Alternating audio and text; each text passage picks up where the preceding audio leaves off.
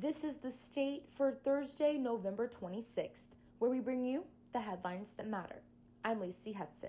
East Lansing City Council unanimously approved a resolution that declares racism a public health crisis during the Tuesday night meeting.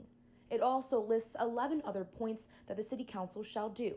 These include promoting equity through all policies approved by the Council, advocating locally for policies that improve health in communities of color, continue ongoing racial equity training, and conducting an annual review of declarations and commitments listed in the resolution as a public health crisis across the various governmental bodies by the DEI administration in partnership with the HRC and other relevant boards and commissions.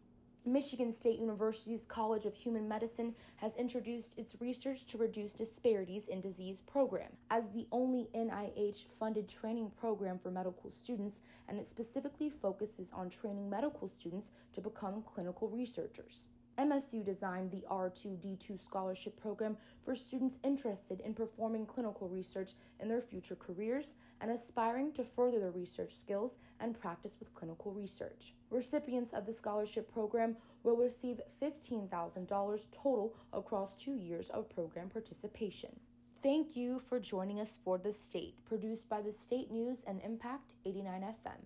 You can find us online at statenews.com and impact89fm.org. We'll be back tomorrow with more. We hope you have a wonderful Thanksgiving.